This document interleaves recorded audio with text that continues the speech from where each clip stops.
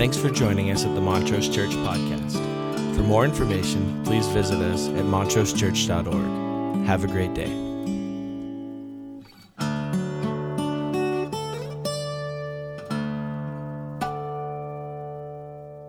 We're thinking a little bit this morning about the messy calling of our lives and what that means and what that looks like. Ephesians 2:10 says, "You are God's workmanship, created in Christ Jesus to do good works that God prepared in advance for you to do." That is a mouthful, isn't it? You are God's workmanship, created in Christ Jesus to do good works that God prepared in advance for you to do. In 1976, in June of 1976, I turned 16 years old. And for whatever reason, my thought process at the time was that I was getting old. It's my thought process at the time. And I really needed to know what I was going to do with my life. And I remember that, around my 16th birthday thinking, come on, God, I'm 16. I'm going to need to know the master plan here. I'm going to need to know what I'm supposed to do with my life. And so, I was really that summer praying about that, thinking about that.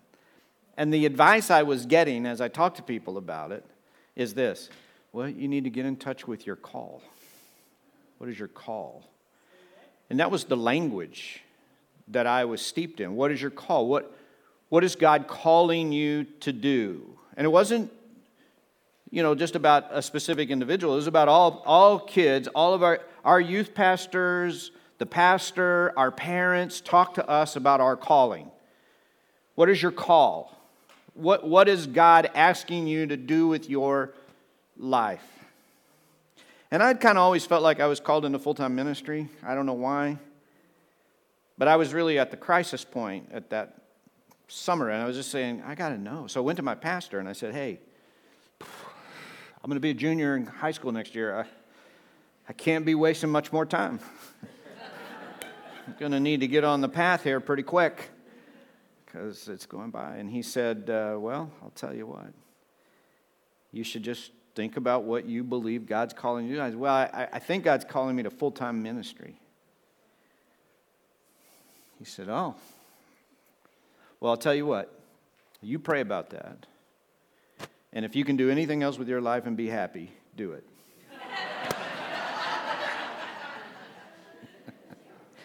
Turned out it was pretty good advice.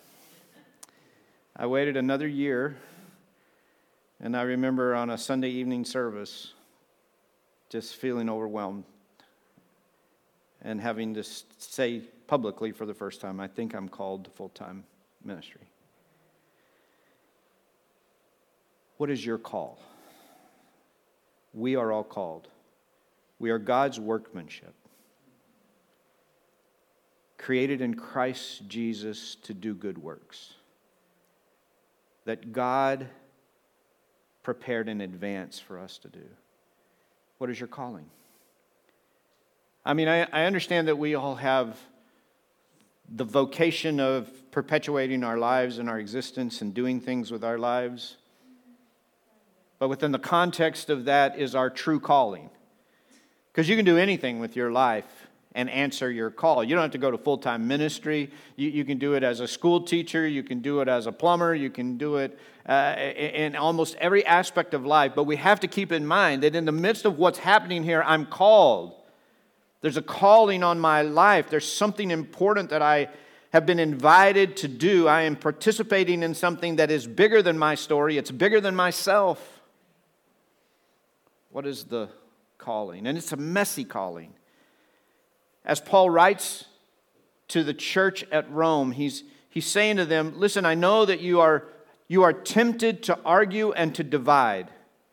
And you're tempted to split over doctrinal issues. You're tempted to split over cultural issues. You're tempted to split over your affinity choices. But don't do that. Because even though you're a mess, you're one mess. You're one big mess under the unity of the power of God. You have something in common. You share your lostness in common, but you share your foundness in common. And now as he comes here into what is probably the climactic chapter of his writing, where Paul has created all the theological construct. Here's who God is, here's who we are, here's how it all fits together.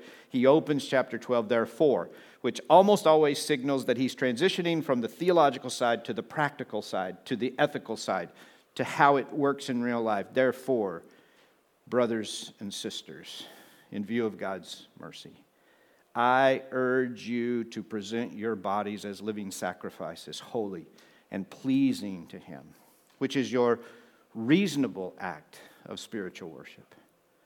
Do not conform any longer to the pattern of this world, but be transformed by the renewing of your mind, that you may prove what His will is, His good and perfect and pleasing will. I say to every one of you, do not think of yourselves more highly than you ought, but think of yourselves with sober judgment. He's pleading with them. In view of all of these things, I want you to remember who you are. I want you to remember how you're made. I want you to remember what you're about. I want you to remember what matters most. I don't want you to go with the flow. I want you to live in a countercultural way. Not because you're contrary. Amen? Because sometimes church people are contrary. Oh, yeah, you're going to... I mean, you could at least say amen about other people you know at church that are contrary.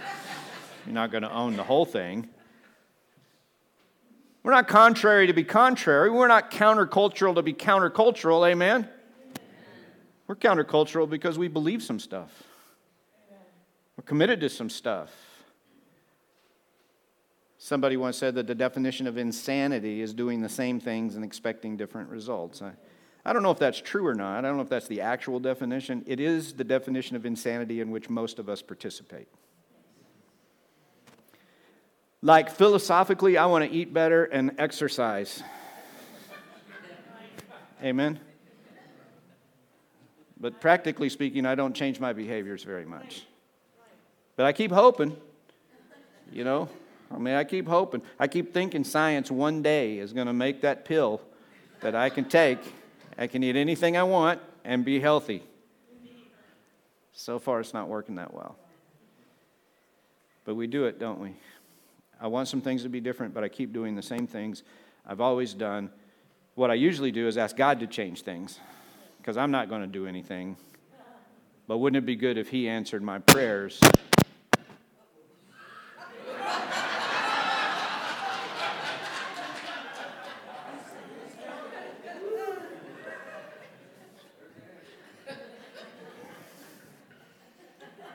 I'm sorry about that.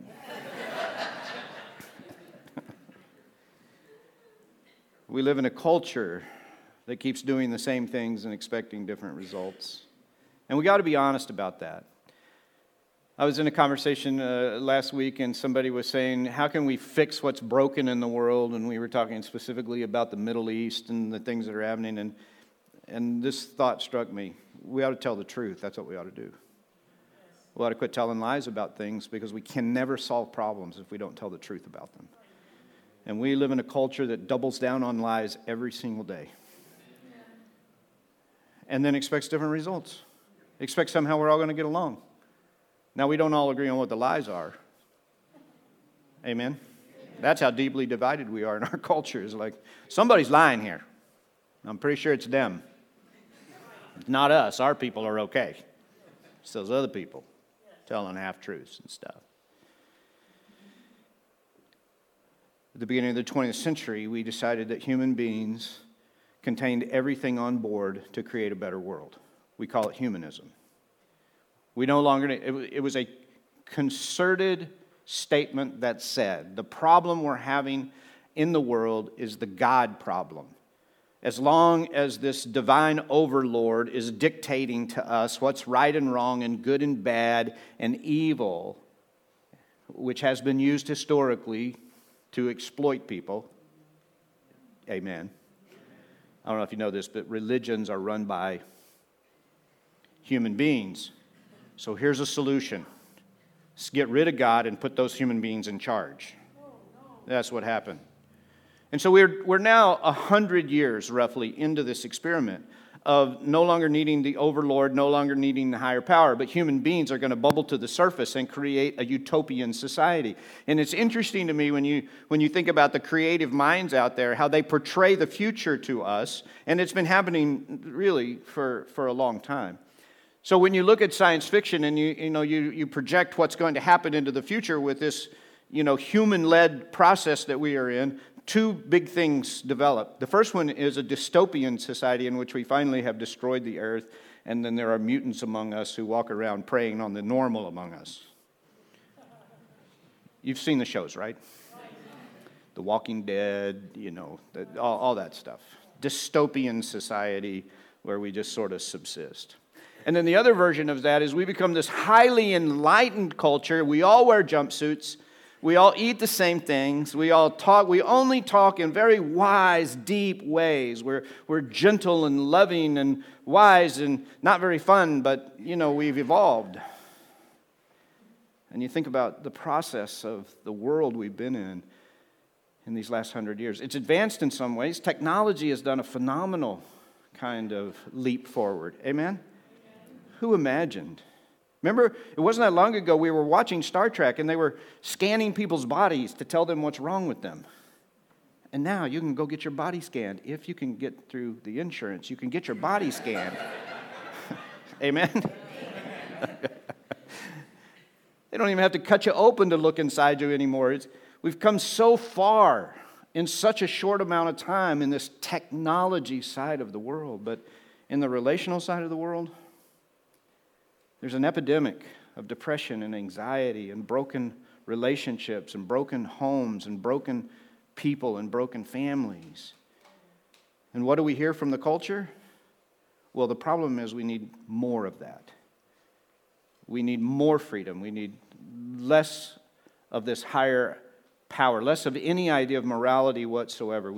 If we destroyed that, then everybody could finally be happy. And you and I are called to something. We're called to be different in this world, not for the sake of being different, but for the truth of being different. We are predisposed as human beings to follow the crowd. Did you know that? How many of you knew that we are predisposed as human beings to follow the crowd? Wow, that is all? All right, well, let me read it for you. In an article entitled The Bandwagon Effect, Why People Tend to Follow the Crowd, Dr. Itamar Schatz writes these words. The bandwagon effect is a cognitive bias that causes people to think or act in a certain way if they believe that others are doing the same. For example, the bandwagon effect can cause someone to adopt a certain political ideology because they see other people in their social circle have adopted the same ideology. It can have a powerful influence on people in many areas of life. So it's pretty important that we understand it.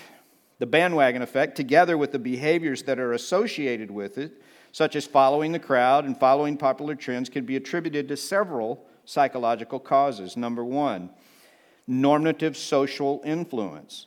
That represents the tendency to conform with others out of a desire to fit in with the crowd and gain approval of others. And we all have it. Amen? Another cause is the informational social influence, which represents a tendency to conform with others out of a desire to be right, under the assumption that the people around us know something that we don't know, or may understand the situation better than we do. Furthermore, relying on the opinion and actions of others can often serve as a useful mental shortcut that helps people form judgments and make decisions, especially in certain situations, such as when people need to choose quickly or are under uncertainty. That is a lot. Did you get it? Here's the deal. We like to fit in. It makes us feel better. And then sometimes we think that people around us are smarter because we hear smart people talking. And sometimes those people are on television. And we hear what they have to say, and we think they must know something that I don't know, so I'm going to go that direction because it seems like You understand what we're saying? This is a cognitive bias. It doesn't mean we're rationally sitting and going, I think I'll fall. It means we are prone to this. Especially when we have so many choices and decisions to make, we start to allow cognitive bias, the cognitive bias of the bandwagon effect, to help us make our decisions because we can't make all those decisions. We can't be experts on everything. Amen? Any of you ever found yourself in the middle of an argument with somebody and realize you don't know what you're talking about? Happens all the time. Why? Because our cognitive bias, this bandwagon, it can only take us so far. Well, why do you think that? Well, because let me tell you, but do you know what you're talking about? No, I actually didn't do any research. Did you read the article you're citing? No, I just read another article that cited the article, and now I'm actually 5 declensions away from what was actually said or done, but I'm taking it as the absolute truth, and I will fight you on it.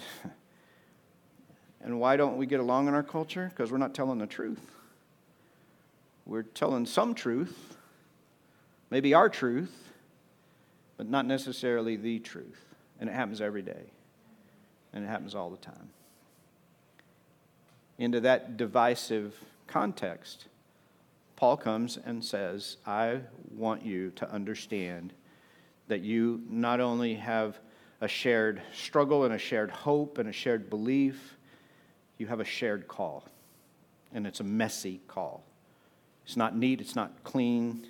There's a lot of things about it you should know. Listen to the whole passage from Romans 12. Therefore, I urge you, brothers and sisters, in view of God's mercy, to offer your bodies as a living sacrifice, holy and pleasing to God. This is your true and proper worship. Do not conform to the pattern of this world, but be transformed by the renewing of your mind. Then you'll be able to test and approve what God's will is, His good, pleasing, and perfect will. For by the grace given me, I say to every one of you, do not think of yourselves more highly than you ought, but rather think of yourself with sober judgment in accordance with the faith God has distributed to each of you. For just as each of us has one body with many members, and these members do not all have the same function, so in Christ, we though many form one body, and each member belongs to all the others. We have different gifts according to the grace given to us. If your gift is prophesying, then prophesy in accordance with your faith. If it's serving, then serve. If it's teaching, then teach. If it's to encourage, then give encouragement. If it's giving, then give generously. If it is to lead, do it diligently. If it's to show mercy, do it cheerfully. So Paul makes it clear that we're not to conform to the pattern of this world. We're not on a bandwagon. And so I have 5 contrasts here that I want you to think about. And I think it's kind of like a test. You can just kind of go, well, where's my perspective? Do I think more about this or do I think more about that? So here they are. By the way, while you're all sitting here, you may have noticed there are changes happening around us. So you saw a lot of fencing down this week. There's a lot of stuff going on. The patios have all been poured. I need to make you aware of a couple of things that I just remembered in the middle of the sermon. So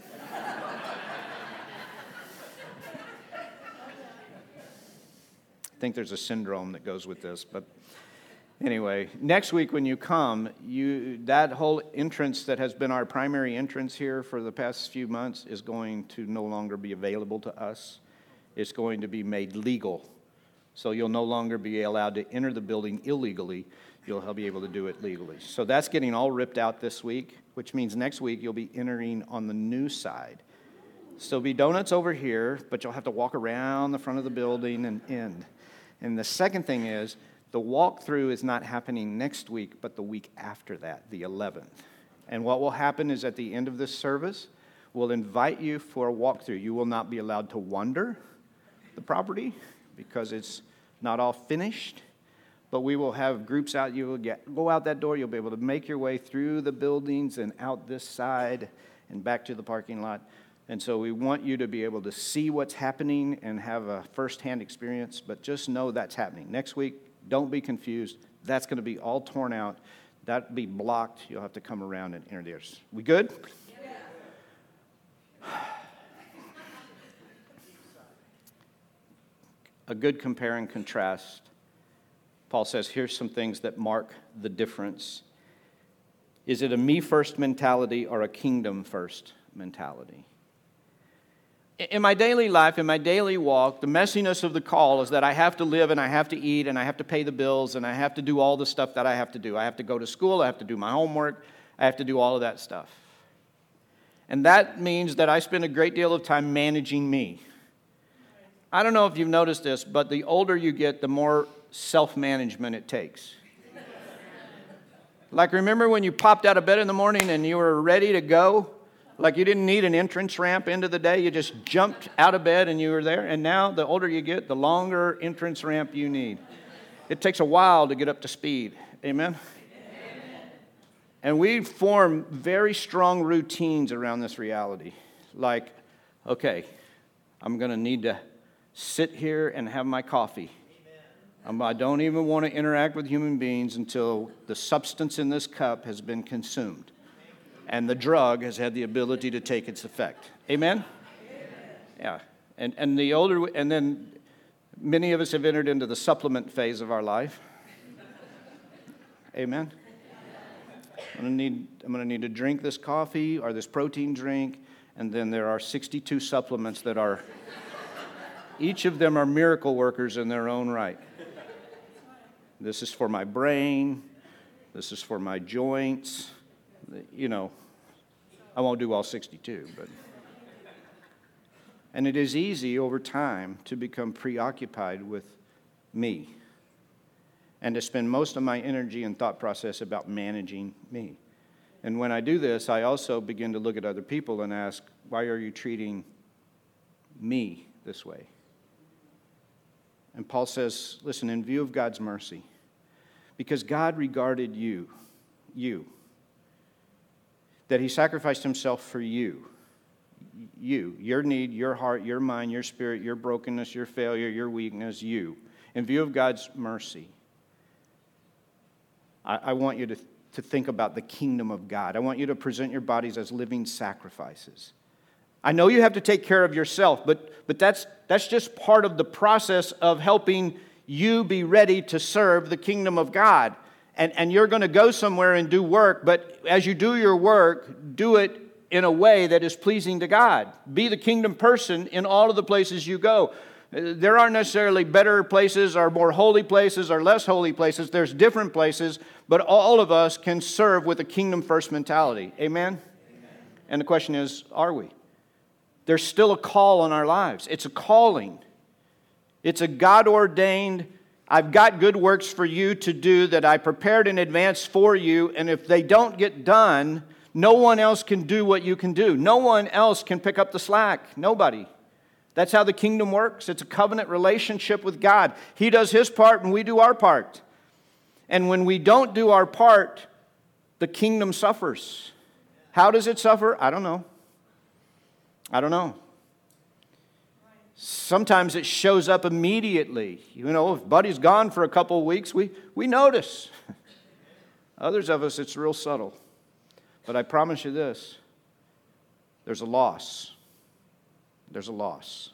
There's a loss inside of our homes. There's a loss inside of our families. There's a loss inside of our friendships. There's a loss inside of the church when we do not live in this kingdom-first mentality. Number 2, he mentions, not only is it a kingdom first, but it's the needs of others instead of my own needs. I don't know if you buy this, but I think it's true. Mostly, the quality of my life is dictated by how many of my needs are getting met. Oh yeah, just me. There you go.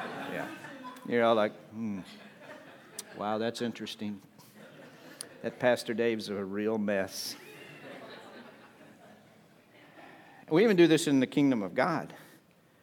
God loves us more when we're getting what we want, and we feel God loves us more when we're getting what we want, and we feel God loves us less when we're not getting what we want. Because what is the measure of all things? My needs. My needs. What I want, what I need, what I desire. Do not think of yourselves more highly than you ought, but instead think of yourself with sober judgment and care about others. Others. That's a huge challenge, isn't it? And it's messy. This is a messy calling because I got to do me, you know. Love the Lord your God with all your heart and love your neighbor as I got to do me.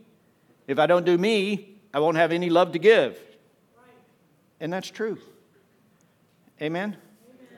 But most of us, because this is the immediate thing, this is where we stop.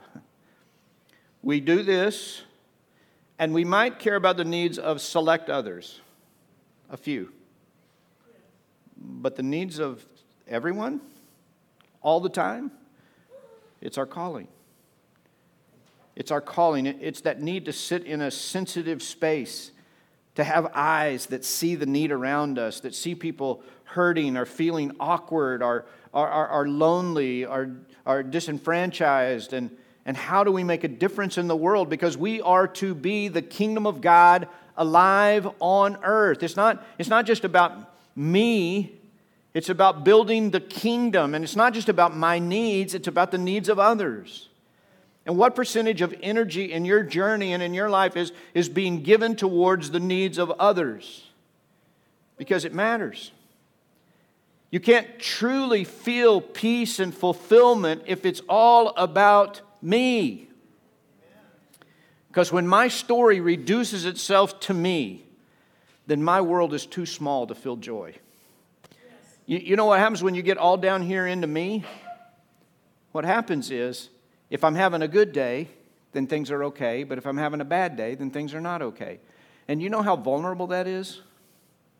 Do you? If I don't eat right, I have a bad day. If my team loses, I'm having a bad day. If my hair doesn't come out right, save your comments. You understand how vulnerable it is? You put on your clothes and go, I'm having a bad day today. We are so vulnerable. Sometimes we're having a bad day and we think, I don't know why I feel so bad. We're so vulnerable that we don't even have to know what's causing us to feel bad. And when our life is reduced down to this me feeling and who I am, I'm so vulnerable to being sad all the time and depressed all the time. I got to get my eyes up. I got to take care of this, but I don't stop there. It's not a me first. It's the needs of others first. Number 3. Everybody doing okay? Yes. All right. Instant gratification versus eternal values. We live in a culture that says, I want to be happy right now, right this minute, and the next minute, and the next minute, and the next minute, and I deserve to be happy. Amen? And sadly, this is what we know. Some things that are about true happiness and true joy are about a long-term commitment to right things. It's not about this moment. It's about, life's not a sprint. It's a marathon. And we, as people of God, know that. I'm going to deny myself this instant gratification for the greater good. Not because I'm into self-denial. Because we're not. We don't just decide on self-denial because we think it's fun. We choose self-denial because we think it's true. Because we believe that the long-term health of life and relationship and the kingdom of God and the culture and the world are rooted in God's word. And that's hard. Sometimes we have to choose better. Sometimes we have to take up our cross, deny ourselves, and follow Him. Because our human instinct is not always on point for what's best for us. Amen? Otherwise, we'd like broccoli as much as we like chocolate cake. And that's just not how it works. So we don't live for instant gratification. We live for eternal values. We hold steady. And when we go through difficult times, we don't give up on our faith because we know that over time, God proves Himself faithful and loving and kind and good and sustains us and goes with us because here's the truth. We are going to go through hard times in our lives. Either we're going to go through them with a deeper purpose and a deeper meaning and with the power and grace of God, or we're going to go through them by ourselves. And sometimes our culture blames, if God were true, I wouldn't suffer. Listen, in this world, I don't know how you read the book. I know there are prosperity preachers that preach it. Love God and He'll make you rich. I wish He would. Amen? But the truth is, life's hard. And in this world, you're going to have trouble, but be of good cheer. There's more going on than meets the eye. Hold steady. I'm going to see you through it. Even if you walk through the valley of the shadow of death, you'll fear no evil because I'll be with you. That's my promise to you. I won't tell you that if you love me, you won't have to go through the valley of the shadow of death, but I will tell you that I'll go in there with you. And I want to sustain you. And it's a marathon. Run steady. Run faithful. Don't give up. Don't quit. It's going to be okay. He's going to take care of you. We just sang it. It's going to be all right. It's going to be all right. And if you die, it's still going to be all right. Yeah, but what if it's still going to be all right? It's still going to be all right. Because nothing can separate us from the love of God that is in Christ Jesus. Not life, not death, not things present, not things to come, not powers, not principalities, and all of these things. We are more than conquerors through Him who loves us. Amen? All right. Cultural goals versus countercultural goals. We want fun, we want connection, we want meaning. We want our immediate needs met, but we don't necessarily agree with the culture on how that happens. Amen? And we're not contrarian for the sake of being contrarian, even though sometimes the church has been that. Amen? I don't know if you've noticed this, but sometimes when I talk up here, I say things that are inappropriate. I mean, they're not exactly inappropriate, but I've had people approach me over the years and say, do you think about what you're going to say before you say it? And my mouth does work faster than my brain. I am willing to confess to that. But when I question them, I think what they want is they really go, well, it seems sometimes it's just frivolous, like we just laugh in church a lot. Oh, heaven forbid. Because church should be serious business, shouldn't it? I mean, we should come in here and we should just get our serious Jesus face on. Because sometimes we think about the church as being, is anybody having fun? Well, stop it. We were having Candy Palooza today. Is that what we should be doing with our children? Oh, yeah. Oh, yeah. Oh, yeah. Yeah, they should think that church is the most loving place on earth and that sometimes it's fun. I mean, it shouldn't be all fun necessarily, but, my grandson, is up this weekend, and he came to Vacation Bible School, and he comes and visits, and when he comes, he's like, how come we're not having Vacation Bible School? I want the crafts, I want bounce houses, I want the whole 9 yards here, Isn't that what we want our kids to think? I want this, and sometimes Christian folks, we're not fun. We're not sweet, we're not pleasant, we're not kind, even though Jesus seemed to represent all of those things. Funny. You think Jesus wasn't funny? Just because we don't get his jokes doesn't mean he's not funny. Just because you don't get my jokes doesn't mean I'm not funny. See how that happened? It's called exegetical teaching right there. We're countercultural when it's true and when it's right and when it matters, not to just be contrarian. Amen? Amen. Number 5, we have chosen to be interdependent instead of independent. So he wraps up what he's saying with this. Listen, just like your body has many parts and they don't all have the same function, that's how people are in the kingdom of God and in the church of Jesus Christ. So here's what I want you to do. I want you to look at each other and want to go, I need you and I'm glad you're here. I need you and I'm glad you're here. And I don't know if you know this, but in the church, we're not very good at that. And do you remember who he's writing to? A church that's in crisis because they are divided. And what are they divided over? Doctrinal issues. The Jews are too Jewish and the Gentiles are too Gentilish. And he says, I want you to get together, and I want you to look at each other with these eyes. I need you. I'm not okay without you. I know you're weird, and I know you're odd, and I know you believe and think things that I don't believe or think, but I need you. I know you're old.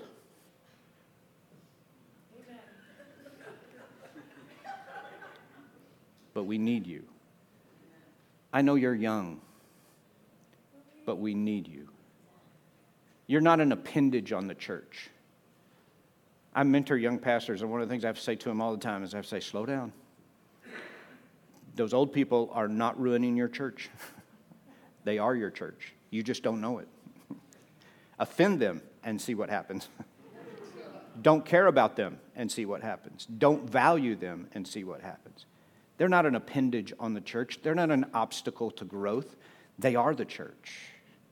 Just like these folks down front are the church. Just like the junior high kids down there. Just like the children who are candying up right now are a part of the church. Amen? Amen. Just like Democrats are and Republicans are.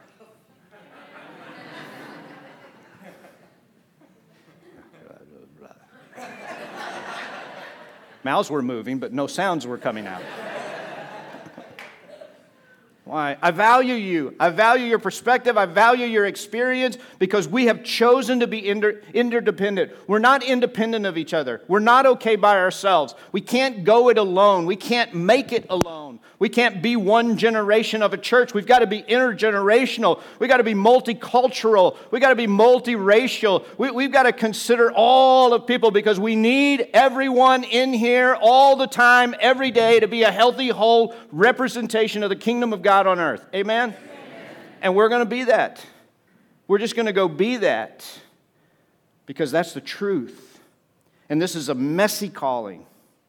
And my prayer for you as we kind of wrap up this series on the book of Romans is that you'll pray about this. God, I'm however many years old, and I want to know what you have for me to be doing. What is my calling? How am I serving? How am I getting connected and involved? What am I doing in the kingdom of God that matters, that is significant, that is the good works you've prepared for me to do right now at this stage of my life, and whatever it is, I want to do it with all of my heart. Amen. Pray with me. God, we give you thanks that you have the patience with us and you have the providence with us to continue to lead us and speak into our journeys and into our lives. And it doesn't matter if we're just starting out or if we're in the middle of our journey or if we're making our way towards the end. You continue to equip us with very special gifts. And you intend for us from the cradle to the grave to surrender them and to be used by you to accomplish the good works that you've prepared in advance for us to do. Would you remind us this morning that we are God's workmanship, created in Christ Jesus to do good works, which you have prepared in advance for each one of us to do. May we be committed to that cause. May we be committed to seeing the kingdom of God alive on earth as we get ready to open up this facility and new building. May we be the church that you dreamed of, thought of, prayed for, asked for. May we be those people that are so in touch with who you are, that we're not going along with the crowd. We're not on the bandwagon, but we're also not an obstinate bunch of hard-headed, joyless people. Instead, we are the salt of the earth and the light of the world, and we are working every day to fulfill your will on earth as it is in heaven. May it be so. We pray it in Jesus' name. And everybody said together, Amen. Amen. Will you stand as we respond to the word? Thanks for joining us at the Montrose Church Podcast. For more information, please visit us at www.montrosechurch.org. Have a great day.